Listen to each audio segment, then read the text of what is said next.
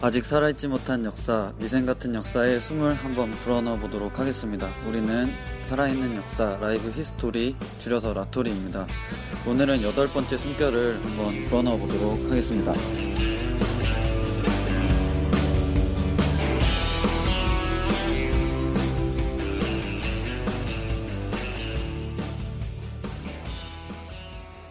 안녕하세요. 안녕하세요.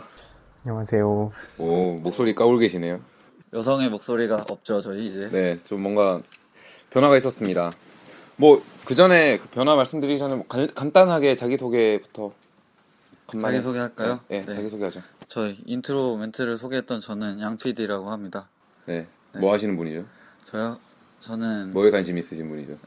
이야기에 관심이 있죠. 아, 이야기꾼입니까? 스토리. 네. 아, 맞다. 그 카톡 프로필에 상태명이 네. 뭐였죠? 이야기꾼이요. 이야기꾼. 네, 이야기꾼이었죠. 네. 다음. 저는 훈이라고 합니다. 그리고 락토리 멤버 중에 한 명이고요. 네. 그리고 우리 간만에 다시 한번 상기시키죠. 역덕. 네, 역덕이죠. 근데 이제 오늘 좀 밝힐 거는 제가 역사도 좋아하지만 다른 것도 좋아하는 게 많아서 저는 철학도 좋아하고요. 네. 그리고 좀 더 세속적으로 내려오면 축구도 좋아하고 축구 광입니다. 그리고 게임도 좋아하는 이제 그런 사람입니다. 그 락도 좋아하지 않나요? 락? 락 좋아합니다. 네. 음악에서는 락 매니아입니다. 그렇다고 해서 막 요즘 아이돌 음악 이런 거 안 듣는 건 아니고요. 저는 잘 안 듣는데. 전 들어요. 얼마나 좋은데, 저도 다 듣습니다. 예쁜데. 아, 그래요? 네, 그럼요. 요즘 레드벨벳에 여기 빠져가지고 4명이 갑자기 멤버가 다 남자가 되다 보니까 좀 뭔가 칙칙하니까 그런 주제로 이제 이야기 분위기를 좀 돋아보는 거죠. 본인 소개 먼저 해주시죠. 네. 저는 이제 자몽남이고요. 그 지난주에 사실 제 신상을 깠는데 뭐 녹음 문제나 아니면 그런 것 때문에 사실 공개가 안 됐어요. 뭐 지금 제 자기 소개할 때 바로 공개를 할게요. 네, 제 본명은 권필근이고요. 연세대학교 경영대학에서 재학 중입니다. 마지막 학기를 다니고 있고요. 이제 지금 이번 학기가 끝나면 사업을 이제 스타트업을 시작할 예정입니다. 왜 본인 이름을 공개하고 싶다고 하셨죠? 네, 이 라토리를 처음 시작했을 때 진정성 있게 좀 시작을 하고 싶었고요. 그러니까 진정성 있게 내 이야기를 해보고 싶었고 그 이야기들에 대한 비판이나 피드백을 바탕으로 또 다른 대화를 좀 이어나가고 싶었어요. 그랬을 때 지금 제가 지난주 녹음하기 전에 좀 매너리즘에 빠지는 듯한 제 스스로 그런 느낌을 받아서 이제 뒤에 숨지 말자. 그냥 별명이나 아니면 신상 정보를 알리지 않는 우리 원칙 뒤에 숨지 말자라고 해서 제 신상을 공개하게 됐고요. 가면을 벗자 약간 이런 느낌인가요? 그래서 뭐 이제 좀 더 자유롭게 비판해 주시면 될 것 같아요. 더 이제 뭐 개인 신상 뭐 털진 마시고요. 뭐 털어도 뭐 나오는 것도 없어요. 뭐 아무것도 없습니다. 네, 그러니까 뭐 재밌게 피드백 해주셨으면 좋겠습니다. 네, 이제 저희 수박 씨가 더 이상 그 녹음에 참여를 못하게 돼가지고 사실 저번 녹음을 하다가 제대로 진행이 안 됐었죠. 그래가지고 여러 가지 이야기를 공유하고 공감대를 형성을 해보고 서로 이제 터놓고 이야기를 했고 그 이후에 이제 수박 씨는 개인적인 어떤 사정이나 아니면 이 라토리에 대한 어떤 좀 의견 차이가 좀 있긴 했었죠. 네, 그런 거 때문에 이제 본인께서 이제 다른 분이 들어오신 게 더 낫다고 판단을 하셔서 이야기를 해주셨고요. 그래서 지금 이제 공석인 상태에서 오늘의 이 공석을 채워주실 분 모셨습니다. 네, 미남이에요. 네, 미남이시네요. 네, 미남이시네요. 네, 안녕하세요. 오늘의 게스트 저는 아까 스트죠, 스트. 애칭을 정했는데 스트라고. 후회 없어요? 진짜 스트로 할래요? 근데 뭐 제가 이 방송 앞으로 자주 나오게 될지 모르겠지만 앞으로 바뀌게 되면? 다른 게스트가 나오면 이거를 쓰지 못하겠네요. 그렇죠. 게스트라는 이걸 먼저 선정하게 돼서 기분이 어제 게스트 하면은 떠오르는 사람은 제가 될 거잖아요. 그렇긴 하네요. 네. 다른 분 2번, 3번 이렇게 붙일 수도 있지 않아요? 스트? 그래도 뭐 스트라는 1번이라는 어떤 자존심이 있게 돼요. 역시 좋습니다. 저는 필근이 대학 동기. 저는 이제 이 방송에서 제 본명을 까긴 했는데요. 자몽남이라고 불러주면 돼요. 이거 본명 까대 실제 호칭은. 네, 그렇죠. 그게 뭐야. 자몽남의 대학 동기고. 아까 많은 설명을 듣고 왔는데. 그냥 공석이 뭐 피치 못하게 발생하게 돼서 제가 비록 이 역사 관련해서는 뭐 그렇게 아는 게 많지는 않지만 그래도 즐겨 듣고 굉장히 취지가 마음에 들고 해서 이렇게 게스트로 참여하게 됐습니다. 저 궁금한 거 하나 생겼는데요. 신상을 까되 호칭은 자몽나무로 하면 이 방송을 들어야만 권필근이라는 사람을 알 수 있는 거네요. 아, 그렇죠. 근데 뭐 제가 계속 제 본명을 계속 이야기하면서 할 필요는 없잖아요. 아, 그렇죠. 이제 애청자들한테만 이게 공개가 되는 그런 거라고 보시면 될 것 같아요. 매주 방송을 빼먹지 않고 다 듣는 방송. 특히나 이번 편이 이제 특별편이잖아요. 그렇죠. 그렇다 보니까 이제 특별편이 너무 많은 거 아니냐라고 말씀하실 수 있을 것 같은데, 사실 이거는 저희가 애초부터 이건 꼭 다루고 싶었어요. 근데 이제 그 타이밍이 지난번 그 특별편은 어떻게 보면 즉흥적으로 이제 나왔던 주제인 거고요. 이번 이제 특별편에서 다룰 주제는 저희가 계속 한번 다뤄보자 했던 그런 주제라서 생각이 됐고, 그리고 저번 녹음 때 얘기를 하면서 서로가 역사를 바라보는 시각에 차이가 있었고, 그렇죠. 우리 4명이 그랬어요. 이해를 하지 못한 상태에서 출발을 한 문제점이 있었고, 이제 이거를 재정리를 하면서 다시 시작을 해보자는 의미로 그렇죠. 저희도 오늘의 주제를 선정을 했습니다. 저희도 어쨌든 변화기에 있으니까요. 변화기에는 땅을 고르게 다지고 다시 거기에 이제 뭔가를 심고 기르는 게 되게 중요하잖아요. 쌓고 하는 게. 그래서 그 땅을 고르는 작업이라고 보시면 될 것 같아요, 이번에. 그때 이제 스트 씨가 등장하신 거죠. 굉장히 오늘 노가다 많이 할 겁니다. 오늘 땅을 고르는 작업에 참여할 수 있어서 영광이네요. 그런 경험은 있죠. 군대에서 혹시 땅 파는 경험 좀 많지 않았나요? 평탄화 작업이라고 표현하죠. 그 평탄화 작업이 굉장히 정상적인 용어고, 원래 은어로 나라시 깐다고 하거든요. 나라시라고 표현했는데 남자들 4명 있으니까. 좋네요. 이거 편하네요. 초반부터 여성 청취자들이 다 빠져나가는 소리를. 근데 좀 궁금하긴 해요. 저희 여성 청취자들이 이제 비율이 어느 정도 될지. 전 굉장히 남자분들이 많을 것 같거든요. 마초 집단이 하니까. 청취자 집단에서 볼 때 딱히 그러진 않을 것 같아요. 저도 잘 모르겠는데. 잘 모르겠어요. 가늠이 안 돼요. 가늠이 안 근데 돼요? 우리가 그 남성을 그러니까 남성들이 좋아할 만한 내용을 주되게 다룬 적은 없지 않아요? 없죠. 근데 제가 그 네이버 댓글이라고 해야 되나? 그러니까 네이버가 요새 좀 바뀐 것 중에 하나가 어떤 기사들이 있으면 그 기사를 본 사람들의 어떤 성별이나 연령대를 제공을 해주더라고요. 근데 좀 정치, 역사 이쪽에서는 남자가 좀 압도적으로 많았어요. 역사도 남자가 많아요, 확실히. 맞아요. 제가 알고 있는 그 소위 말해서 역덕들도 대부분 남자였어요. 남자가 많죠. 저를 포함해서. 역사란 학문 자체가 사실 어떤 젠더의 기인함이 크다고 봐요. 그러니까 성 역할 자체가 역사나 철학 이런 주제, 사실 과학 분야도 마찬가지고 좀 남성성을 많이 상징하는, 사실 학자들의 분위기도 그렇고 이런 어떤 주제나 사실 각종 이제 역사를 대변하는 방송들 있잖아. 사극이라든지 뭐 다큐멘터리 이런 것도 사실 남성성에 굉장히 취향을 많이 맞추는 경향이 한국 방송은 특히 있거든요. 그래서 이런 부분 봤을 때는 아무래도 남성이 많죠. 사실 그러면은 맞는 것 같기는 해요. 하긴 근데 이전에 어떻게 보면 주류 사회라고 하죠. 그러니까 대부분의 사회에서 남성 중심적인 어떤 그 사회들이 많았잖아요. 그리고 그것들이 뭐 어쨌든 학문이라는 것도 문명사회라고 하는 좀 사회가 안정화되고 좀 경제적인 기반이 갖춰진 곳에서 발생을 했으니까 뭐 대부분의 사회가 남성 주류 사회였으니까 지금 이런 학문적인 부분에서도 특히 오래된 학문일 경우에 더 남성들이 참여하거나 남성들이 주도권을 가지고 있는 경우가 많은 것 같긴 해요. 솔직히 말하면 역사 자체가 지금 저희가 배운 역사 자체가 남성의 역사 아닌가요? 좀 그렇죠. 근데 이 부분은 좀 다른 각도에서 볼 필요도 있어요. 왜 그러냐면 물론 제가 이런 얘기를 하면은 페미니스트들에게 굉장히 공격을 받을 텐데 그래도 할 말은 하겠습니다. 그래요. 왜 그러냐면은 이게 우리가 오늘날의 관점으로 과거를 보기 때문이에요. 왜 그러냐면은 우리가 인류 문명은 엄청나게 오랜 시간을 농경 사회로 살아왔어요. 그리고 아마 땅 파보신 분들은 알 거예요. 여성들이 실제로 할 수 있는 일이 많지가 않아요. 정말 그 뭐라고 하나요? 그 밥 갖고 오고 이런 거 아니면은 땅도 펼 수가 없고요. 그 엄청난 강제 노동을 견딜 수가 없어요, 여성들은. 그렇기 때문에 여성들은 늘 보조적인 위치로 갈 수밖에 없었던 거예요. 그러다 보니까 사회 지도층들은 다 이제 그 경험을 통해서 이제 올라온 남성들일 수밖에 없었던 거죠. 물론 이게 오늘날의 여성 차별을 정당화하는 게 아니라 역사가 그럴 수밖에 없었다는 거예요. 그 사회 구조 때문에. 근데 농경 사회가 아니라 유목 사회도 많았잖아요. 그쵸. 그쪽에서는 또 왜 그랬을까요? 유목 사회는 근데 아직 밝혀진 게 없어요. 그거는 남성과 여성의 최근에 그 책이 나왔잖아요.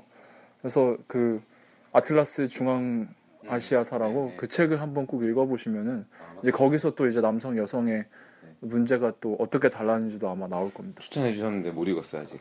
네, 김호동 교수님 쓰신 책이니까 이제 관심 있으신 분은 꼭 읽어보셨으면 좋겠습니다. 그래서 남성 청취자가 더 많을 것이다. 저는 좀 더 남성 청취자들이 더 많지 않을까라는 생각을 좀 그냥 예상을 해봐요. 네.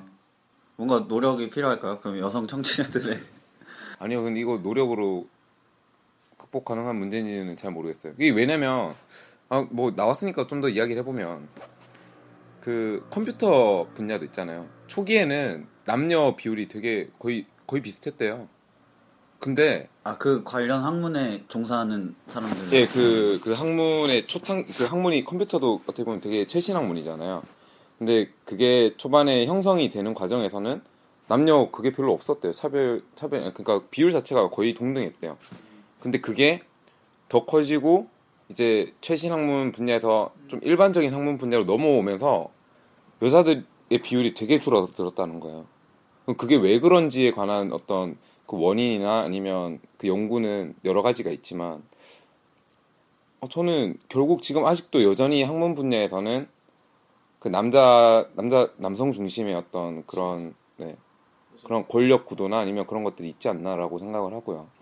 좀 아쉽긴 해요. 그런 것들이 어쨌든 사회랑 다시 작용을 하면서 사회 내부에서도 그런 흐름 자체를 되게 정상적인 거 혹은 그냥 당연한 거라고 이렇게 주입을 하는 것 같고요. 그렇다 보니까 남성 여성들의 어떤 관심사나 이런 거에서도 좀 차이가 많이 나는 것 같아요. 물론 모르겠어요. 이거 되게 위험한 발언이긴 한데 저는 생물학적으로 뭔가를 다 설명하려고 하는 시도 자체가 저는 굉장히 거부감이 많이 드는데 그런 것도 없진 않은 것 같아요. 다만 이제 그런 것들을 당연하니까 그 방향으로 더 가야 된다는 입장은 아니에요. 저는 오히려 그런 것들을 좀 견제를 하고 거기에서 좀 다른 방향으로 어떻게 보면 인위적으로 보일 수도 있겠지만 이성적으로 다른 장치나 다른 방향으로 좀 유도를 하는 게 더 필요한 것 같은데 그런 부분에서 한국 사회는 여전히 좀 너무 보수적이지 않나라는 생각이 들어요. 근데 또 이게 100%는 아니고 그냥 어떤 경향성, 제가 파악하는 경향성만 이야기하는 건데 남성들이 좀 약간 그런 외향적인 일을 좀 더 이제 좋아하고 또 잘하기도 해요, 실제로.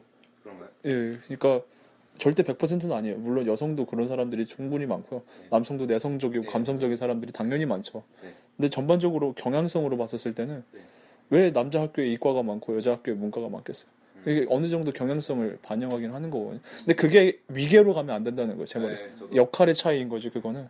그리고 역사에서 보면은 인류 초창기에는 또 여성이 늘 파워를 가지고 있었어요, 사실은. 초창기에. 왜 그러냐면은 남성은 그때는 노동력이 중요하잖아요, 한 명 한 명이. 여성은 확인을 할 수 있잖아요, 아이가 이게 누구 아이인지를. 그럼 누구의 노동력인지 확인할 수 있는 건 여자밖에 없는 거예요. 남자는 그렇죠. 그 남자는 확인을 못 하니까. 그래서 여성이 권력을 갖고 있었죠, 그때는.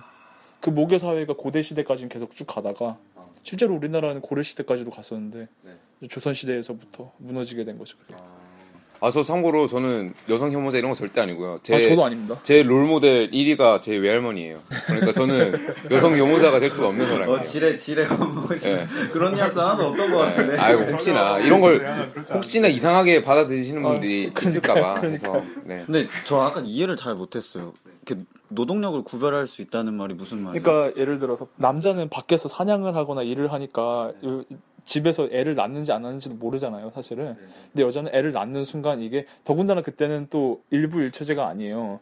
그러니까 와이프가 여러 명이 있을 수도 있고 남편이 여러 명이 있을 수도 있어요. 그럼 이게 누구의 아이다, 이게 누구의 아이다라는 게 직접적으로 확인되는 게 확인을 할 수 있는 게 여자죠. 그게 그러면 출산 자체에 대한 거가 아니네요? 출산에 대한 것도 있는 것 같아요. 네, 거기에 대한 주술적인 의미도 있고.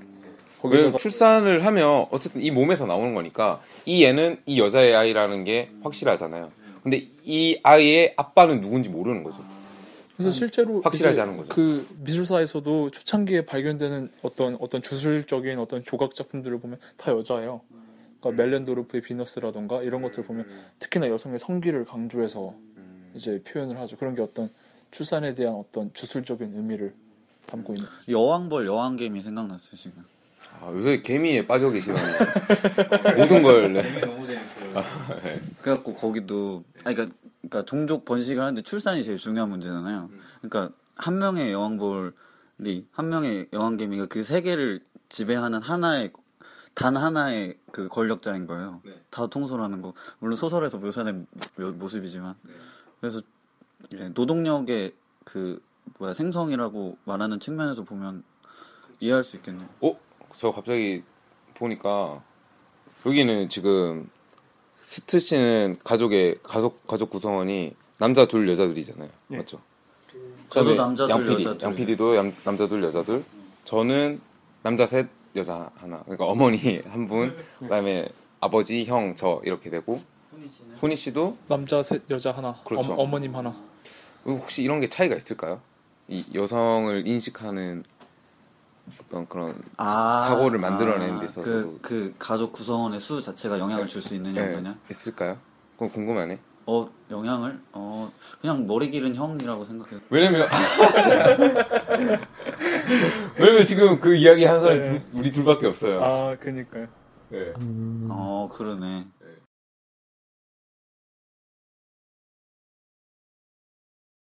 사실 여성, 남성의 이런 위계 질서의 문제는 사실 뭐 농경 사회 아까 얘기를 하시면서 결국 역사의 주체가 남성이 될 수밖에 없는 이유를 많이 설명하셨는데 사실 최근에 많이 이슈가 되는 건 이제 진화 심리학적인 관점이라는 측면이 많이 이슈가 되는데 사실 그 관점에서 보면은 이 농경 사회마저도 이거 인류의 긴 역사 속에서 굉장히 짧은 시간이라는 거죠. 그러니까 인류의 이런 뇌나 인류의 이런 어떤 신체 속에 각인된 그런 정보량의 총계에 비하면 역사의 시대는 굉장히 짧다는 이런 이야기를 하고 있는 거죠. 그래서 사실 남성이 역사의 주체가 되고 여성은 그 어떤 뒷선에 서게 된 그런 메커니즘을 설명하는 건 사실 그 역사 이후, 그러니까 굉장히 짧은 시간에 이런 양상만 가지고 얘기할 수 있을 뿐이지 사실 좀 더 길게 보면은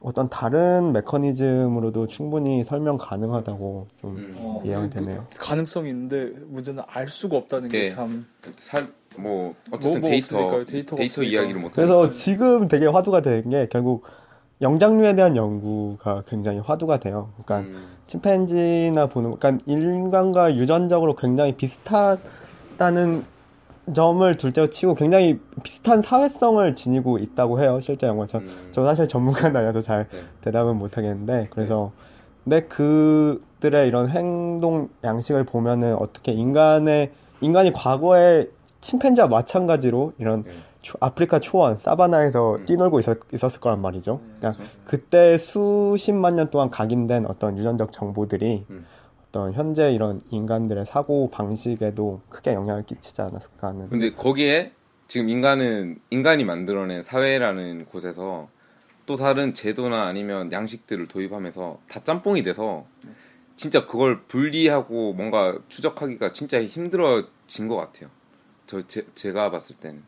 그러니까 이게 어떤 원인이나 아니면 지금 인간 사회에 나타나고 있는 양태나 아니면 그런 현상들을 분석하는 데 있어서 아까 그 스트 씨가 말했듯이 그런 유전적인 부분, 그러니까 영장류까지 거슬러 올라가서 유전적인 부분도 나오겠지만 그 플러스 지금 인간 사회가 역사가 발생하고 난 이후에 만들어진 어떤 사회적인 체제나 아니면 가치관, 그러니까 사회가 공유했던 어떤 가치 이런 것들이 짬뽕이 되면서 너무 복잡해지지 않았나라는 생각도 들어요.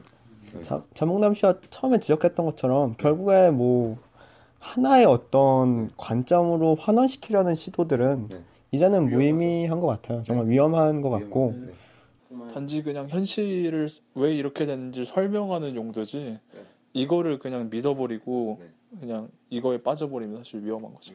저도 그 하나의 툴이죠, 하나의 툴. 툴이고 어떤 대화의 장을 확장할 수 있는 어떤 계기로서 작용할 수 있다고 봐요. 그렇죠.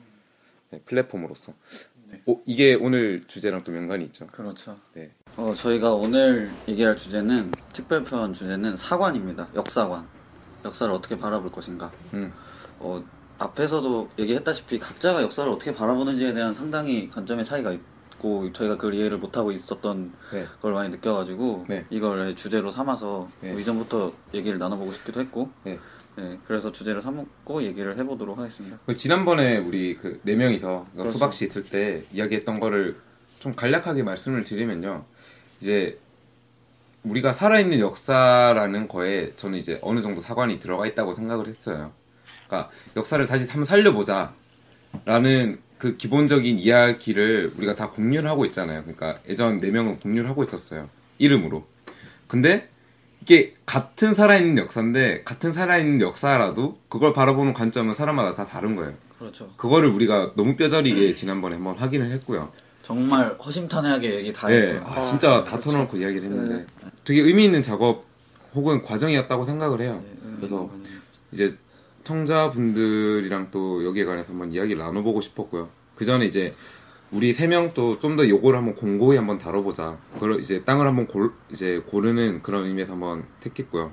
그 사관 같은 경우에 이제 뭐 아마 교과서에서 네, 조금 배우긴 했죠. 교과서는 많이 다릅니다. 네. 우리나라에서 배울 수 있는 게 네. 뭐 민족주의 사학, 네. 사회경제 사학, 네. 실증주의 사학, 네. 뭐 애국계몽 사학, 뭐 이런 등의 텍스트로 배우긴 하죠. 유물론적 사관, 뭐 요렇게. 그게 교과서에 나오는 거예요? 네, 근현대. 네, 이건 한국사 서술이에요. 이건. 한국사 서술. 네, 일제 시대의 한국사 연구 동향이 이렇다라는 걸 알려주는 거죠. 네. 근데 우리는 이제 좀 더 한번 거슬러 올라가 보자라는 취지에서 사관의 역사. 사관의 역사. 네. 한번 그거 사관사. 네, 사관사가 되는 거죠. 항상 뭔가 틀이 만들어지면 그 틀을 만들어낸 그 역사를 한번 다시 봐야 되거든요. 그렇죠. 그래서 그걸 한번 다뤄보자라는 취지에서 앞쪽에는 좀 그 이야기를 할 거고요.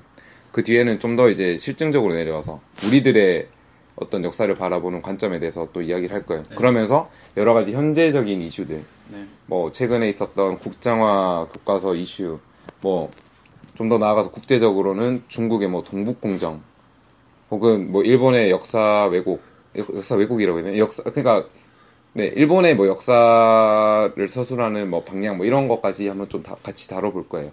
그 훈이 씨가 일단 스타트를 좀 끊어줘야 될 것 같아요. 네. 사관의 역사라는 부분에서. 아유, 굉장히 방대한 주제네요. 네. 일단 뭐 동양과 서양으로 한번 같이 네. 한번 가볼까요? 물론 다른 곳에도 역사가 있긴 있는데 네. 이제 제가 아는 게 이제 동양하고 서양밖에 없어서 네. 일단 거기에 대해서만 좀 말씀을 드리겠습니다. 네. 역사는 이제 인류 문명이 시작하면서 거의 동시에 같이 있었어요. 그래서 동양을 먼저 말씀을 드리면은 네. 이제 글쎄요, 가장 빠른 역사책이라고 볼 수 있는 게 이제 공자가 편찬했다라고 알려져 있는 춘추라고 볼 수가 있겠죠. 춘추. 그렇죠. 이게 그 소위 말하는 춘추 전국 시대에서 춘추 시대, 네. 그 앞쪽의 시대를 이야기하는 거죠. 그래서 그 시대에 대한 역사책을 이제 공자가 직접 편찬했다라 그래요. 그 춘추라는 책이 있고요. 그리고 그 이후에는 이제 전한 시대, 그러니까 이제 춘추 전국 시대를 통일을 하고 이제 진나라가 들어서고 진이 빨리 망하잖아요. 네. 이제 그 다음 전한 시대에 이제 처음으로 이제 중국 역사에 대한 방대한 역사책을 남겼던 이제 사마천이라는 역사가 그리고 그 아버지까지. 그래서 아버지는 누구예요? 아버지 이름이 제가 근데 영어로 알아가지고 이름을 영어로. 뭔지 모르겠네요. 네. 사마천 영어 이름? 생경한데요? 중국어로 사마치안이라고 합니다. 사마치안? 네. 사마치안. 그래서 이제 그 두 사람이 쓴 사기라는 역사책이 있는데 이제 지금까지도 가장 뛰어난 역사책으로 꼽죠. 저 그 공자가 썼던 춘추에 대해서 궁금한 게 있는데, 그럼 공자가 역사서를 서술을 했다면 사료가 있어야 되잖아요. 그럼 그거는 이전에 그냥 뭐 전에 오던 책들이나 이런 걸 바탕으로 한번 집대성을 한 거예요? 뭐 그렇죠. 그 이전에 네. 그러니까 뭐 사람들이 남겼던 뭐 구술 기록이라던가 그리고 사람들이 남긴 뭐 노래 기록이라던가 네. 그리고 왕실에서 내려오는 기록들도 당연히 있고요. 이런 것들을 모아가지고 이제 집대성을 한 거죠. 근데 공자의 춘추라는 책은 편년체예요. 편년체라는 건 뭐냐면 그냥 연도 순서대로 그냥 쭉 써내려가는 거죠. 그래서 과거에 진짜 팩트들을 정리를 하는 건데 그 사마천이라는 역사가가 왜 대단하냐면은 이 편년체는 약점이 있어요. 어떤 약점이죠? 왜냐면 건조한가?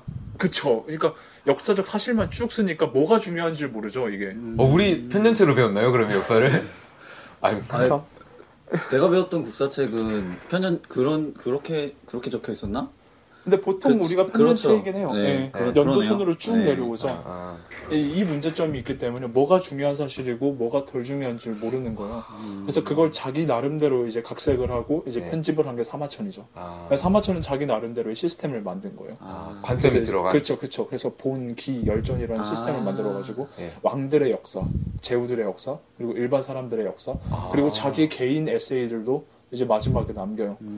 그러면 그 총 4가지라는 4가지 그 시스템 그렇죠. 혹은 그 구성하에서 역사서를 이걸 기전체라 그래요. 네, 기전체 역사서술이라 그러는데 이후 역사책을 서술할 때도 이 편년체 기전체는 늘 두 양대 산맥이에요. 역사서술에. 그러면 그게 몇 년도 전이었어요? 사마천 역사 사마천의 사기는 어느 정도 몇 년 전에 만들어졌다고? 이게 그 정확한 연도가 이제 정확한 연도를 잘 모르겠는데 이게 전환 시대니까 지금으로 치면 200년 전, 2000년 전. 2100년 정도로 보면 돼요. 그러면 기원전 100년 이즈음이거든요. 그러면 우리는 그 전에 만들어진 편년체의 시스템에서 벗어나지 못하고 있는 거네요. 그렇죠. 그러니까 물론 이건 일반할 수 없어요. 일반할 수 없는데 제가 배워온 역사 교육은 그랬어요. 제가 배운 역사 교육은 너무 좀 건조하게 됐고요. 좀 그런 것들에 대해서 살 붙여줄 수 있는 어떤 사마천 같은 분이 좀 제가 책을 읽었으면 뭐 그랬겠죠. 가능했겠죠. 근데 적어도 제가 이제 역사를 배웠을 때 가르쳐 주신 선생님들 중에서는 그런 역할을 해주신 분이 되게 드물었어요. 저는 그건 기술만의 문제는 아닌 것 같아요. 책을 기술해서 책을 편년체로 기술했기 때문에 살아있지 못했다기보다는 그 역할은 선생님들이 말씀하신 대로 해주는 게 맞는데 그 부분이 비어 있는 거 아닐까요? 그럴 수도 있고 그다음에 시험에서도 되게 편년체적인 관점에서 이제 접근을 해야 심해요. 연도 물어보고 맨날. 근데 그거는 진짜 저도 동의를 못 하겠어요. 뭐 발해 건국이 몇 년이냐, 어디서 건국했냐, 그러면 698년 동모산 써야 돼요. 이걸 왜 하는지 저도 잘 모르겠어요. 근데. 그러니까 제가 왜 여기에 대해서 이제 편년체에서 벗어나지 못했다라고 말을 했냐면 시험에서 결국 물어보는 게 그거니까 저는 질문이 결국에는 그 사람의 어떤 관점이나 이런 것들, 그러니까 역사 교육 시스템의 관점을 가장 잘 드러낸다고 보거든요. 그러면 물어보는 질문이 그거니까 제가 이제 말씀드렸던 거고요. 그렇죠. 근데 또 편년체가 장점이 없는 건 아니에요. 거대한 데이터베이스를 만들기에는 가장 효율적인 시스템이죠. 그래서 대표적인 조선왕조실록도 사실 편년체로 쓴 거죠. 연도별로. 근데 이제 사기에 대한 말씀을 조금만 더 드리면은 되게 재밌는 책이에요. 그래서 저는 꼭 필독을 권해드리고 싶어요. 실제로 필독을 권해. 필독을 권해드리고 싶고요. 그리고 번역이 돼 있어요. 우리말로도 번역이 돼 있고요. 세계 최초로 번역된 케이스입니다. 이게. 아 그래요? 네.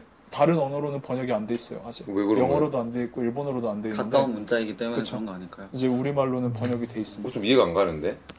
그러니까 왜 영어나 누가 번역하신지 지금 성함이 기억이 안 나는데 그분이 엄청난 노력을 하신 거죠. 이제 그래서 우리말로는 번역이 돼 있으니까 다 못 읽어보시면은 열전이라도 좀 읽어보셨으면 좋겠어요. 열전이 일반 사람들 이제 그 역사를 다룬 책이죠. 한번 봐야겠네요. 네.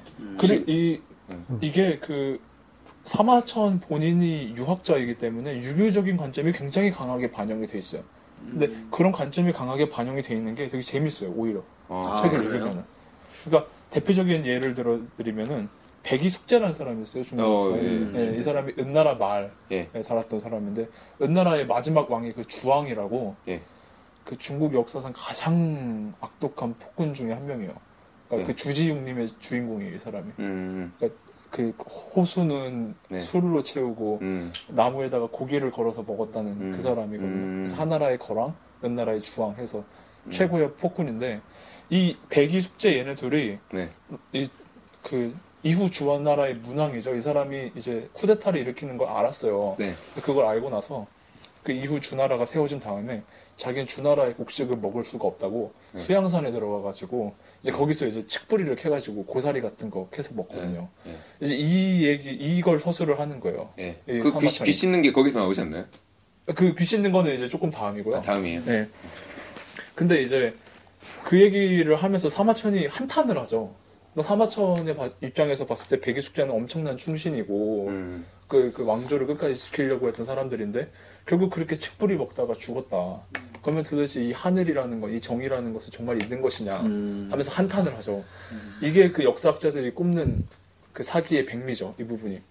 왜냐면은 그 자신의 어떤 정말 철저한 관점을 가지고 이 역사적 사건을 해석해내는 게 사실 기존에는 없었던 방식이었거든요. 그것도 자신의 어떤 유교적인 어떤 이상을 가지고 이제 그런 것들이 역사책 곳곳에 들어가 있어요. 그게 사마천 사기를 잇는 매력이죠. 그게.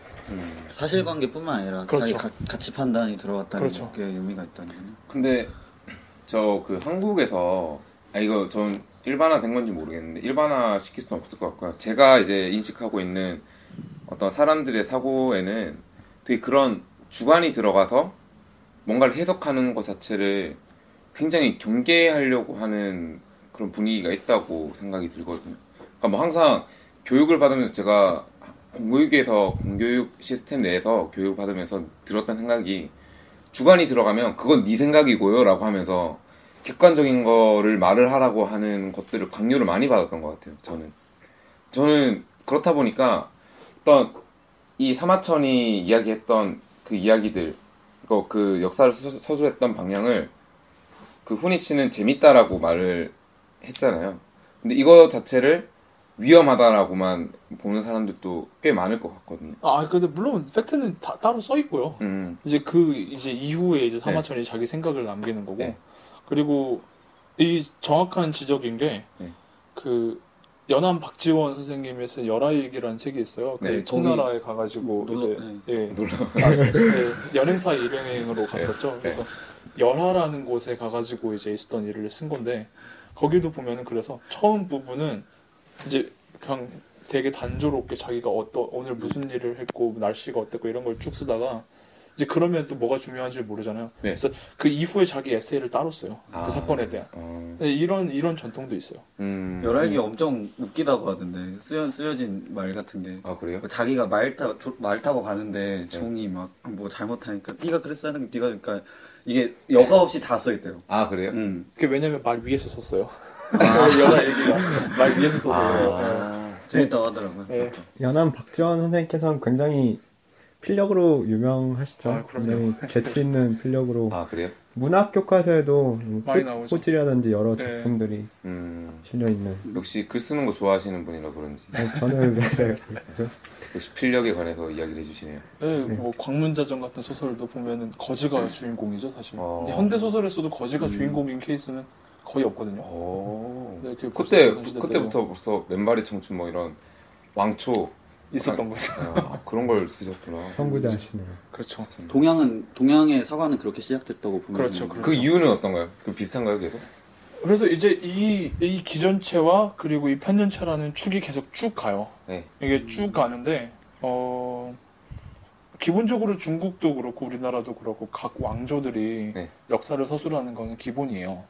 그래서 중국에도 보면은 각 나라마다 이제 뭐 연나라면 연사가 있고요. 진나라면 진사가 있고 이런 식으로 국가적으로 역사책을 편찬하고 우리나라도 고구려 백제 신라의 역사책이 각각 있었는데 다 사라졌어 지금. 아쉽다 진짜. 그러니까, 거기 아마 국사라는 책도 있잖아요. 고구려. 국사라는 책이 있었죠, 그렇죠. 근데 그것도 없어졌죠. 다 없어졌죠. 그러니까 기본적으로 역사학의 뿌리는 뭐 이따 서양에서도 보겠지만 민족주의가 강해요. 그렇죠. 그러니까 그 자신의 어떤 국가의 어떤 정당성을 부여하고 그리고 그 단지 거기서 머무는 게 아니라 그 케이스들을 모아서 이후에 이제 더 나은 미래를 만들겠다라는 두 가지 목적이 같이 있는 거죠. 이거 나중에 우리 또 이야기해볼 만한 부분이 있죠. 또 국가가 역사에 관해서 올바른이라는 이야기도 한번 또 해볼 거예요. 그렇죠. 올바른이라는 개념 자체가 가지는 어떤 의미, 숨겨진 의미, 이런 것도 이야기해볼 겁니다. 그러면 계속 이어져서 내려왔다라고 보면 되는 건가요? 그렇죠. 그래서 이제 뭐 그 이후에 여러 가지 역사책들이 있는데요. 그 대표적인 게 이제 송나라 때 그 사마광이라고 하는 그 송나라 때는 구법파 신법파 해가지고 엄청 싸웠었죠 그때. 개혁파랑 보수파랑 해가지고 항상 있어왔던. 그렇죠. 그 보수파의 대표적이었던 사마광이라는 사람이 쓴 자치통감이라는 책이 있고요.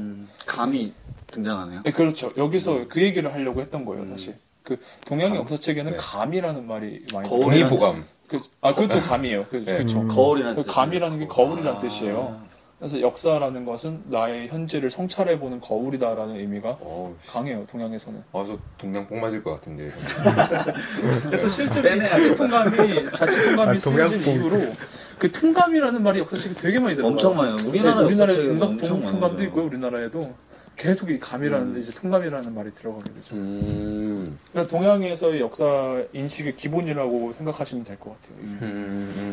그러면 정리를 해보면 그 역사를 서술하는 방식이 이제 편년체, 기존체가 있었고 그 감이 들어가는 역사책 같은 경우에는 편년체예요. 그것도 편년체. 자치통감도 편년체로 쓰여져 있어요. 이것도 번역이 되어 있습니다. 이것도. 이게 그 감이라는 이야기를 하면서 이제 서양에서 그 에드워드 카 유명하죠. EH카라고 말하면 더 EH카? 알아들으실 거예요. 저희 역사교과서 처음에 등장하는 네, 역사는 무엇인가? 랑케의 라이벌. 네, 랑케 라이벌. 네. 메시 호날두 같은 건가? 네, 어떻게 보면 되게 현대에 와서 서양 쪽에서 현대에 와서 이야기했던 것들을 어떻게 보면 동양에서는 송나라 시절부터 송나라가 몇 년도 송나라가 이제 건국이 된 거는 이제 9세기 정도니까 고려랑 비슷한 시기에 네. 좀 존재했던. 그러면 좀 빠르긴 빨랐네요. 제가 그래서 아까 동양뽕이라 했어요. 그래서 서양의 역사로 한번 가보죠. 그렇죠. 물론 동양의 역사가 이거보다 훨씬 더 다양한데 네. 일단 그냥 기본은 다뤘다고 생각하고 개괄적으로 서양으로 가겠습니다. 그러면. 네. 서양 같은 경우는 일단 가장 오래된 역사책으로 남아있는 건 헤로도토스라는 사람이 쓴 역사라는 책이에요. 이 사람은 그리스 사람이고요. 네. 그래서 이제 당시에 이제 유럽 문명에 있었던 여러 민족들의 역사를 이제 다룬 책이에요. 근데 저도 사실 왜 이 책을 썼는지 모르겠어요, 이 사람이. 그러니까 왜 여러 민족의 이야기를 다루는 거예요? 그러니까 여기 보면은 우리나라 사람들한테도 익숙한데 우리나라 물론 요즘에 이 학설이 깨졌더라고요. 우리나라 어족 말이 스키타이에서 왔다, 북방 쪽에서 왔다라고 하잖아요. 그 막 우랄 알타이어족이라고 하고요. 그리고 우리나라 청동기도 북방에서 왔다라고 할 때 스키타이 얘기를 꼭 하거든요. 근데 그 스키타이 얘기가 나와요. 아 그래요? 헤로도토스의 역사가 유일한 기록이에요, 스키타이에 대한. 그래서 이 사람은 왜 이렇게 다양한 역사들을 기록을 했을까? 저도 사실 궁금해요.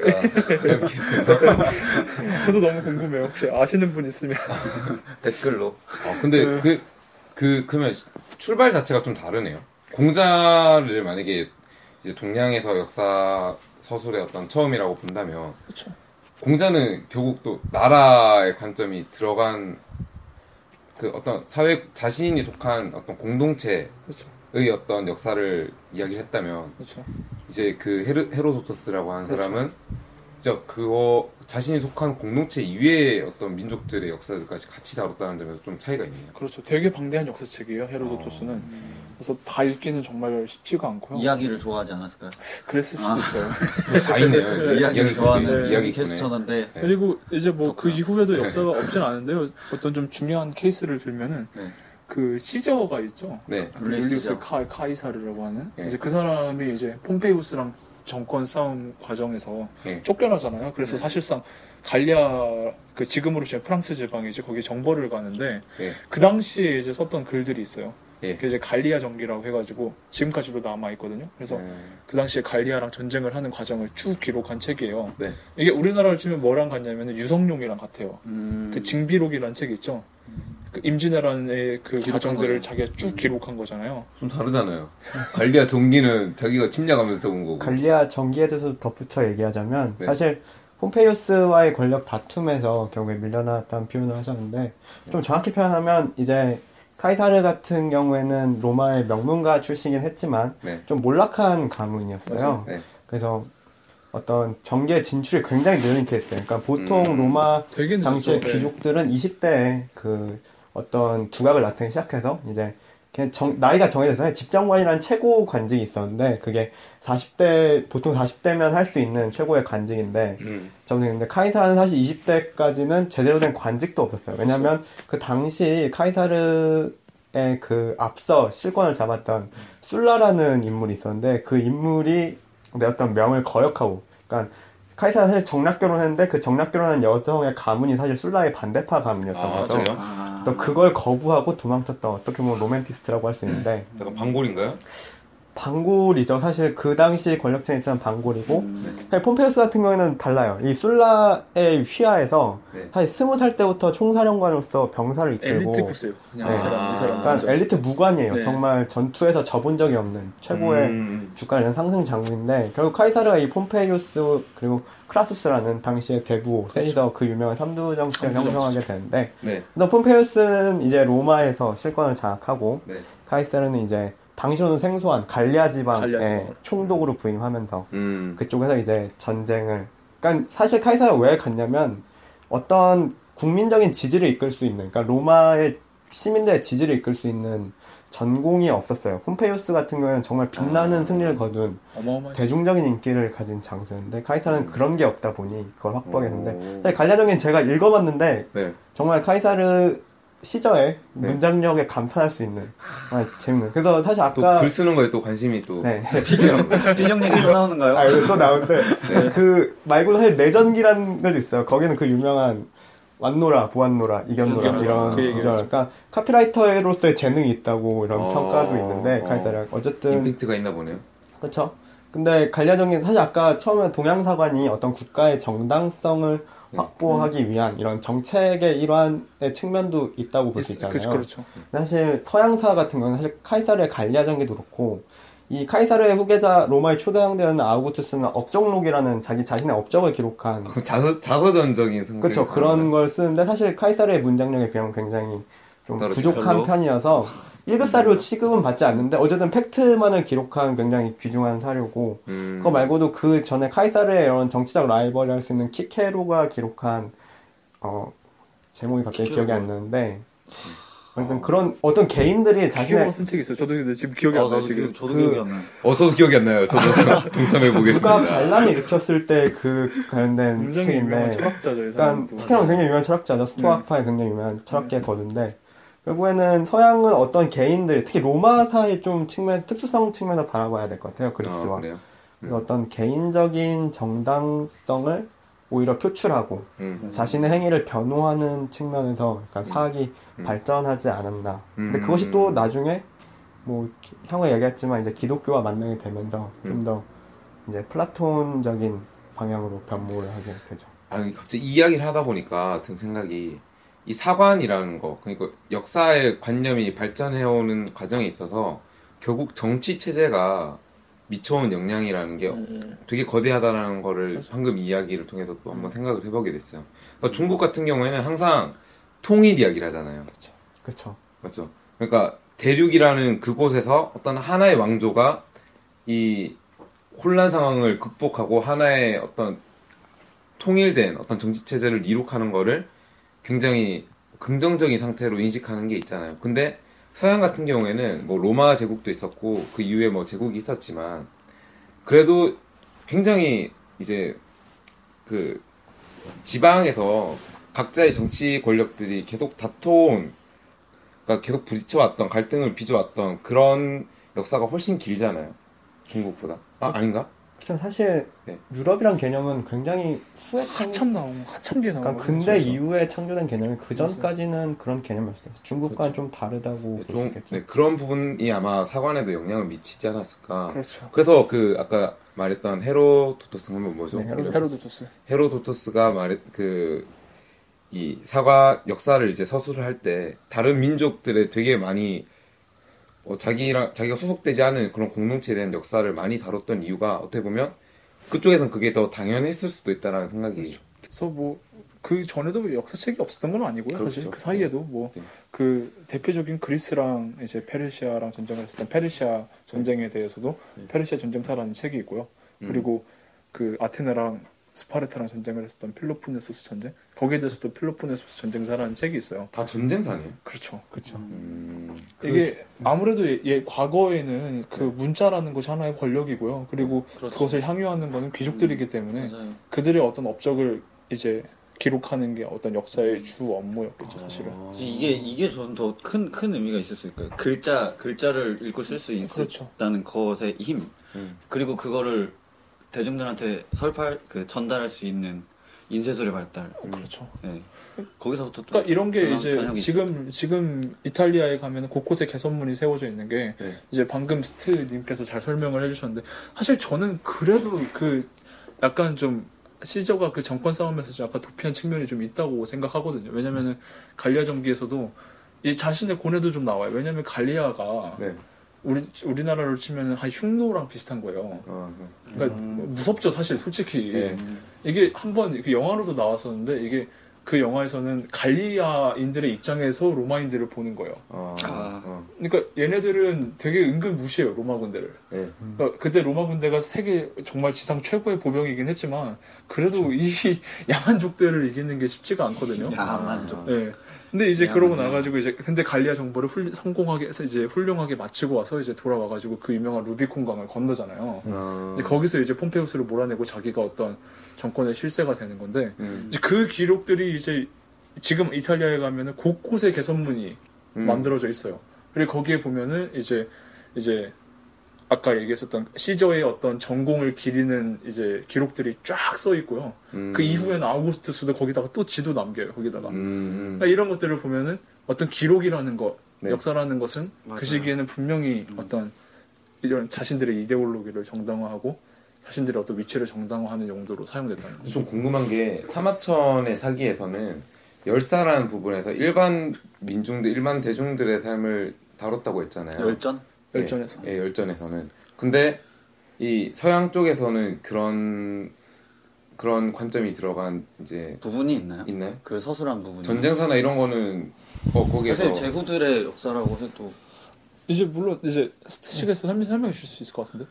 사실 읽어보셨다고 하니까 갈리아 전기 같은 경우는 이제 카이사르 개인의 그런 어떤 성취와 인간적인 고뇌들 이런 거를 녹여내는 하나의 문학 작품에 비관될 수 있는 그런 작품인데 결국에는 사실 쉽게 말하면 자기 변호예요. 그러니까 자기가 왜 이 전쟁을 하고 왜 사실 로마 군대가 당시로서는 굉장히 합리적인 어떤 조직이었어요. 그러니까 이게 상당히 반발이 불러올 수 있는 말이기도 한데 어떻게 보면은 현대의 관점에서 보면 되게 합리적인 군대였고 어떤 그 당시 자행되었던 어떤 민족적인 학살, 제노사이드 같은 것들을 많이 배제를 하고 그 속주를 만든다 하죠. 그러니까 자신들 로마화 시킨다는 표현을 쓰는데 이런 식으로 진행하는데 카이사르 같은 경우는 갈리아 전쟁을 수행하면서 그런 경우도 있었어요. 사실 아예 한 부족 자체를 말살시키는 케이스도 있어요. 근데 그런 거 사실 빠짐없이 기록하긴 해요.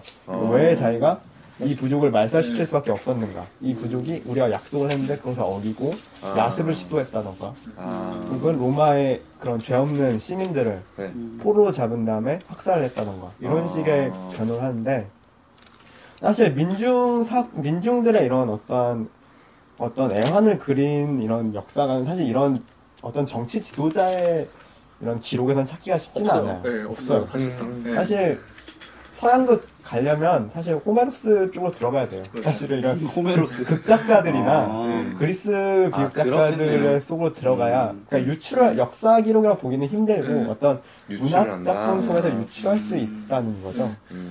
여기서 저 덧붙이면 사마천의 사기도 이게 열전이라고 해서 정말 민중들을 기록하는 건 아니에요. 이거는 문학책에서 다뤄요. 이거는 시경이라는 책에 보면은 거기 국풍이라는 부분이 있어요. 국풍이 뭐냐면 말 그대로 나라의 노래란 뜻이 나라의 바람이란 뜻인데 이게 그냥 요즘 국풍은 아니고요. 이게 정말 민간 사람들의 어떤 삶의 애환들을 다룬 노래들을 여기서 기록하고 있어요. 그럼 열사는 그런 열전은 뭐냐면은 이제 거기서 뭐냐면은 좀 그래도 주목할 만한 인물들 예를 들어서 장자라던가 이런 철학자들이 대부분 그런 그러니까 제후나 왕이 아닌 자들 중에 주목할 만한 자들이기 때문에 그러면 민중사관은 아니에요. 쉽게 예를 들면 삼국지 정사 같은 걸 치면은 관우, 장비 이런 사람들 기록한 게 열전이에요. 결국 또 인물이네요. 그러니까 유명한 인물. 역사적으로 의미가 있는 어떤 인물이죠. 그 당시 역사학자들이 생각하기에는. 그렇죠. 갈리아전에서도 약간 그 갈리아 전기에서도 재밌는 게 또 그런 부분은 또 나와요. 그 자기가 처음 갔었을 때 또 관찰 일기 같기도 해요. 아, 맞아요. 이제 그 지역의 어떤 기후라든가 풍토라든가 사람들 습성 이런 것들은 또 꼼꼼하게 기록하거든요. 어떤 전쟁 기록의 성격이 강한 거죠, 그거는. 근데 그 동양 철학의, 아니, 동양 역사관에서는 그 감이라고 역사를 바라보는 관점으로 설명할 수 있다 했었잖아요. 그렇죠. 역사는 현재를 비추는 거울이 될 수 있다. 그럼 서양에도 그런 관점을 설명할 수 있는 부분이 있을까요? 서양의 역사관에서 이제 그런 게 나오려면은 한참 뒤까지 가야 될 것 같아요. 이제 정말 오래. 그렇죠. 이제 그 전에서는 역사를 그런 식으로 이제 성찰하고 그걸 통해서 나은 미래를 만든다라는 개념이 사실 없었어요. 근데 저 성찰하고 더 나은 미래를 만든다고 할 때 어떻게 보면 안정된 정치 체제 하에서 그게 가능한다라고 저는 보거든요. 그렇죠. 근데 어떻게 보면 그 중국 혹은 동양 사상 쪽에서 동양 역사관 쪽에서 그런 생각이 빨리 나올 수 있었던 이유가 왕조라는 어떤 통일된 정치 체제 내에서 이 왕조를 어떻게 더 오래 유지하고 잘 유지할 수 있을까라는 고민에서 그런 사관이 더 빨리 발생했을 수도 있어요. 그렇죠. 네. 이미 안정된 왕조를 미리 네. 구축했기 때문에 네. 그 토대를 가지고 이제 다른 미래들을 만들어 나갈 수 있다는 거죠. 반면에 서양은 아까 말했다시피 치고받고 싸우는 게 너무 잦았고 전쟁사가 많고 분열기였죠. 분열기. 그렇다 보니까 아마 그런 쪽으로 사관이 발생을 하는 게 좀 늦어졌을 수도 있죠. 그렇겠네요. 사실 그리고 기독교의 대두를 얘기하진 않을 수가 없어요. 결국 서양 문화에 있어서 결국 로마 시대, 고대 로마 이후에 르네상스, 이제 그렇죠. 근대가 돌입하기 이전은 기독교를 빼놓고는 역사든 철학이든 예술이든 어떤 분야든 이해할 수 없기 때문에 아무래도 신학의 신여라는 표현은 흔히 철학에 많이 그렇죠. 쓰이는데 중세 철학에 네.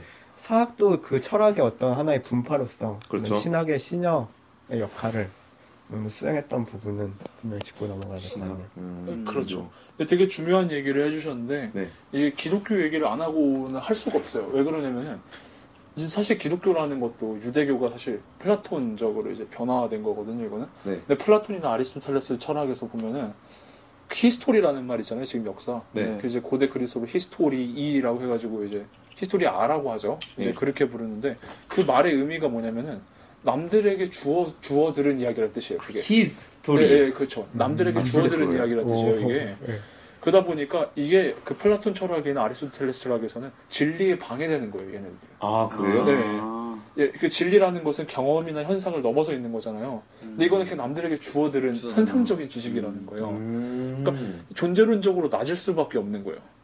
근데 이게 이제 기독교적 사고에서도 이제 꾸준히 가는 거죠. 이 사고 방식이. 이미 목적성을 완벽하게 갖춘 세계에서 인간들의 이런 현상이 의미가 갖기 힘들죠. 그렇죠. 이미 이데아가 존재하는 상황에서 인간의 이런 어떤 내세에서 이런 고통이나 이런 것들은 사실은 그 그렇죠. 의미를 갖기가 힘들었고 의미가 없으니까 그렇게 말하고 그러면 그 종교적인 어떻게 보면 중세라고 하는 유럽의 중세사라고 하는 그 시기를 벗어나고 난 다음에서야 어떤 또 다른 사관이 등장할 수 있었던 거예요. 그렇죠. 그게 그때서 이제 그렇게 역사를 만들어지는구나. 이야기를 할 수가 있는 거예요. 그때부터. 그래서 그 르네상스라는 그 어떤 그 시기를 굉장히 중요하게 다뤘던 이유가 그렇게 되는 거네요. 어떻게 선을 나누기가 쉽진 않은데 그렇죠. 그냥 철학적인 관점은 사실 데카르트의 코끼토 논제가 있잖아요. 나는 생각한다, 고로 존재한다는. 코끼토 이러길래 저는 코끼리 뭐 이런 네. 근데 결국은 인간이 어떤 신으로 독립한 어떤 주체성을 획득했다는 어떤 선언의 의미가 있어요. 결국 인간이 그러니까 어떻게 인간을 둘러싼 환경을 지배할 수 있다는 자신감을 가진 시기니까 그런 시점과 맞물려서 어떤 역사의 발전이라는 생각도 그때 생겨났죠. 결국은. 이게 그렇게 기독교의 어떤 영향력이 서양에서 특히 유럽 쪽에서 굉장히 강했다라는 거를 이해를 하고 나니까 왜 이제 그 이후에 만들어진 서양 문화권, 이제 서양의 어떤 학문의 어떤 방향이 되게 자연을 오히려 막 정복하려고 하고 지배하려고 하고 왜 그런 식으로 나타나는지 좀 알 것 같아요. 어떻게 보면 좀 반동의 측면이 있는 거네요. 그렇죠. 특히나 르네상스가 심한데 네. 이제 그런 어떤 신학적인 토대가 좀 무너지니까 이제 자기 주변들이 보이기 시작하는 거예요. 그래서 그 르네상스에서 되게 중요하게 우리가 이야기하는 뭐 페트라르카라는 거, 이 사람은 그냥 서정시밖에 안 썼어요. 자기 사랑 노래밖에. 네. 근데 그것도 사실 그 시대에서 이단인 거예요. 그것도. 왜냐면 그 신의 논리에선 맞지 않으니까. 그래서 셰익스피어 같은 사람, 라틴어가 아니라 자기 영어로 글을 쓰죠, 이 사람이. 네. 영어를 집대성한 사람이잖아요. 아, 그래서 그렇죠. 그렇게 영미 문화권에서 높게 평가를 하는 거죠. 그래서 자기들의 이야기를 자기 언어로 쓴다는 거죠. 세르반테스도 그렇고 셰익스피어도 그렇고. 이게 이제 신학을 넘어선, 중세를 넘어선 어떤 문턱인 거죠. 그럼 그 이후에 이제 서양 사관은 어떤 식으로 발전하죠? 그러니까 우리가 소위 말하는 근대 역사학을 이야기할 때 꼭 네. 얘기하는 사람이 빼놓을 수가 없는 랑케라고 하는 사람이에요. 랑케. 네. 독일 사람인데 네. 그 독일어로 그 역사라는 게시테라는 말이 있는데 그거를 거의 정립한 사람이 이 사람이에요. 게시테. 네. 이름 어감 쉽지 않은데? 네, 좋은데요? 독일어로 역사를 게시테라고 해요. 예. 아니 그건 너무 일부러 그렇게 발음하려는 아니. 근데 이것만 이 케이스만 보더라도 역사학은 민족주의가 굉장히 강하다라는 걸 부정을 할 수가 없어요, 사실은. 랑케가 주장했던 게 뭐냐면은 역사를 역사 그 자체로 봐야 된다. 사실로서의 역사를 주장한 사람이에요. 역사는 팩트들의 합이다. 근데 이게 우리는 그냥 학교 다닐 때 이렇게만 배우잖아요. 네. 사실 이렇게만 보기엔 좀 그래요. 왜 그러냐면은 이 시기의 배경을 알아야 돼요. 이 시기가 프랑스랑 독일이 연락에 싸우던 시기예요. 소위 말해서 보불 전쟁이라고 하는 시기인데 그때 독일이 완전 박살이 나요. 그래가지고 독일인들의 자존심이 완전 바닥까지 갔을 때예요. 이 시기가. 그러다 보니까 독일의 역사를 단순히 우리가 무작정 폄하하는 게 아니라 이거를 있는 그 자체로 한번 봐보자. 그래서 우리 독일인들의 그 자긍심을 갖자라는 취지에서 나온 거예요, 이 역사가. 굉장히 민족주의적인 거예요. 그러니까 피테가 얘기했던 독일인들에게 고함이랑 사실 같은 맥락인 거예요, 이게. 그래서 역사학의 출발은 아무튼 민족주의에서부터 벗어날 수가 없다라는 건 이야기를 하고 가야 될 것 같아요. 네. 그러면 그 이후에 등장한 랑케 아까 라이벌이라고 했네. 라이벌은 아니고 그 이후에 랑케에 대한 한국 국정 현행 교과서상 가장 강력한 라이벌. 학생들이 잊을 수 없는 그 이름이죠. 네. EH 카. 카 이야기가 나오죠. 네. 그 사람도 독일 사람이죠. 아니요, 카는 영국 사람이에요. 영국 사람이에요? 네. 그래서 카라는 사람은 어떻게 보면 이전의 이론을 종합했다라고 볼 수가 있는데요. 랑케의 사실주의 역사학 이후에 이제 크로체 같은 사람들이 이제 역사는 해석으로서의 역사다. 과거의 사실이 중요한 게 아니라 우리가 어떻게 바라보느냐에 따라서 역사는 얼마든지 바뀔 수 있다라는 주장을 해요. 네. 근데 랑케는 랑케란다. EH 칸은 이 둘 다라는 거죠. 그러니까 이 사람은 소비에트 역사 전공이에요. 러시아사 전공인 사람이에요. 근데 이 사람이 역사 공부를 쭉 해보니까 과거에만 머무는 역사도 의미가 없고 우리가 지금 완전히 바꿔버리는 우리 마음대로 바꿔버리는 역사도 의미가 없고 그 둘을 종합해야지만 역사라는 게 의미가 생긴다. 그래서 그 역사라는 것은 과거와 현재의 대화라는 그 유명한 이야기를 남긴 거죠. 역사란 무엇인가 하는 책이 굉장히 베스트셀러 유명한데 제가 가지고 있습니다. 예. 읽어봤습니다. 이건 사실 카가 집필한 게 아니라 강연을 그대로 옮겨 놓은 거예요. 그래서 시였구나. 그렇죠. 근데 사실 역사는 현재와 과거의 원래는 과거와 미래의 대화예요. 원래 과거와 미래를 결국 연결시키니까 어떤 시간성을 굉장히 부여한 어떤 그런 말이죠. 그래서 한번 읽어보시면 괜찮아요. 저 이거 되게 쉬웠어요. 아까 말했듯이 강의를 그대로 옮겨놨다는 건 전 몰랐는데요. 그렇다니 이제 그래서 그런지 되게 쉽게 읽히고요. 읽다 보면 굉장히 즐거워요. 이게 이분은 엄청 낙관적이죠. 맞아요. 그렇죠.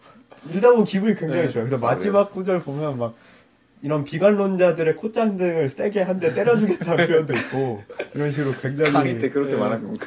낙관적인 어떤 학자의 그런 요새 안 그래도 많은 분들이 힘드실 텐데 자기 일 봐서 읽으면서 위로를 얻는 그런 시간은 좀 지났잖아요. 그전에 요거 한번 읽어보시고 한번 낙관주의에 한번 뽕을 맞아 보시는 것도 괜찮을 것 같아요. 서양 사관을 얘기할 때 사실 이분 또 빼놓을 수 없는 게 그러니까 역사의 발전의 방향에 관한 논의인데 결국 역사는 발전을 하는가? 그러니까 역사가 어떠한 최종 종착점이 있는가에 대한 사실 막스의 얘기가 나오지 않을 수가 없어요. 그렇죠. 헤겔로부터 시작한 건데, 그러니까 그렇죠.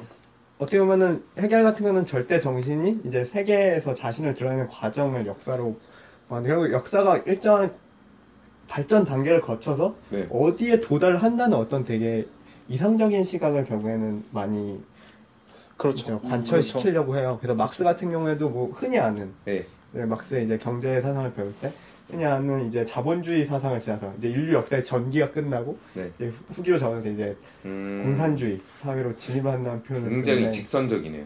그렇죠. 직선이라는 표현이 쓰는데 그러니까 직선적인 방향으로 이런 발전을 굉장히 근대 서양에서는 네. 가지게 되었죠. 그렇죠. 이게 굉장히 중요한 이야기를 해주셨는데 네. 또 서양 역사학에서 빼놓을 수 없는 사람이 이 헤겔이에요. 네. 왜 그러냐면 이 헤겔이라는 사람이 처음으로 이 시간 개념을 네.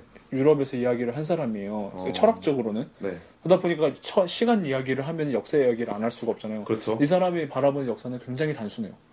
그러니까 다 발전하는 거예요, 역사는. 그렇죠. 그래서 절대 이성이 마지막에 자신을 완전하게 구현하는 과정으로 역사는 쭉 발전하는 거예요. 그게 이제 초창기에는 고대 그리스 사회였고, 그리고 이제 이제 근대 민주주의 사회도 되는 거고, 이제 이런 것들이 이제 쭉쭉쭉쭉 발전을 해 나가는 거예요. 근데 이제 이 사람 같은 경우는 이제 역사에서도 고대 그리스 사회, 그리고 네. 중세 사회, 그 정과 반이 충돌해서 이제 근대 민주주의 사회가 도래했다. 굉장히 나이브한 결론을 낸 거죠, 이 사람은. 근데 막스는 이제 단순히 그런 게 아니라 그 안에 있었던 어떤 지배층과 비지배층 간의 어떤 투쟁 관계라던가 그 과정의 착취 관계 이런 것들을 이제 적나라하게 이제 밝혀낸 거죠, 그거를. 그래서 결국 헤겔의 재밌는 표현 있죠. 미네르바의 올빼미는 그렇죠. 하원령이 돼서야 날아오른다는 표현인데 결국에는 역사는 어떤 정반합 이런 투쟁의 과정에서 네. 어떤 진보를 나아간다라는 여기에서 막스가 네. 신랄하게 비판하죠. 그렇죠. 갈리아의 수탉은 새벽녘에 운다라고 표현을 해요. 무슨 말이에요, 그게? 결국에는 역사 발전의 원동력은 그렇게 수동적인 게 아니라 민중 스스로가 교차해야 한다는 표현을 하는 거죠. 그렇죠. 헤겔 같은 경우에는 나이브한 생각인데 결론은 굉장히 대단해요. 결국엔 예술도 헤겔은 나중엔 의미가 없을 거라고 봐요. 그래요? 그 유명한 예술의 종말. 네. 절대정신. 네. 결국 철학이 모든 것을 절대정신을 구현하는데 성공을 보고 자신은 그걸 달성했다고 생각했어요. 네. 저 근데 갑자기 생각나요. 제가 어떻게 보면 좀 약간 사이코는 아니고요. 좀 이상한 생각을 할 때가 있었는데 그때 헤겔이 했던 생각이랑 되게 비슷한 생각을 많이 했었거든요. 그러니까 그 절대정신이라는 이름을 붙이지는 않았는데요. 네.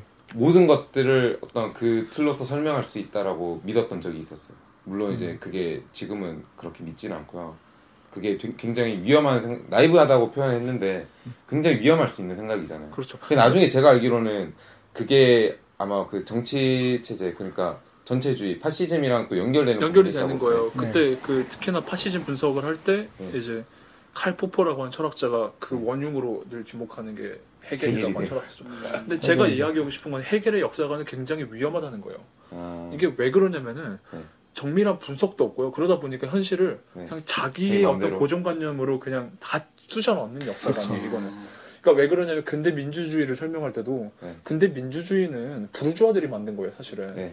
근데 단순히 이게 뭐 자유와 어떤 평등이 이제 절묘하게 결합이 돼가지고 뭐 가장 완벽한 정치 체제라고 이제 헤겔은 거의 찬양을 하는데 이제 막스가 이제 비판을 하는 거죠. 얘네들이 그런 민주주의라는 그 허상을 만들기 위해서 그 아래에 착취하고 탄압하는 수많은 프롤레타리아들이 있다는 거죠. 이 현실을 바라보지 않고 너가 이거를 그냥 얘기를 하면은 너의 역사 소설은 의미가 없다라고 주장을 하는 거죠. 저는 왜 마르크스가 헤겔의 사상을 이어받았다라고 생각을 했죠. 근데 그런 제작이네요. 결국은 제인데 결국 이 헤겔의 사상은 오리엔탈리즘하고 연결이 돼요.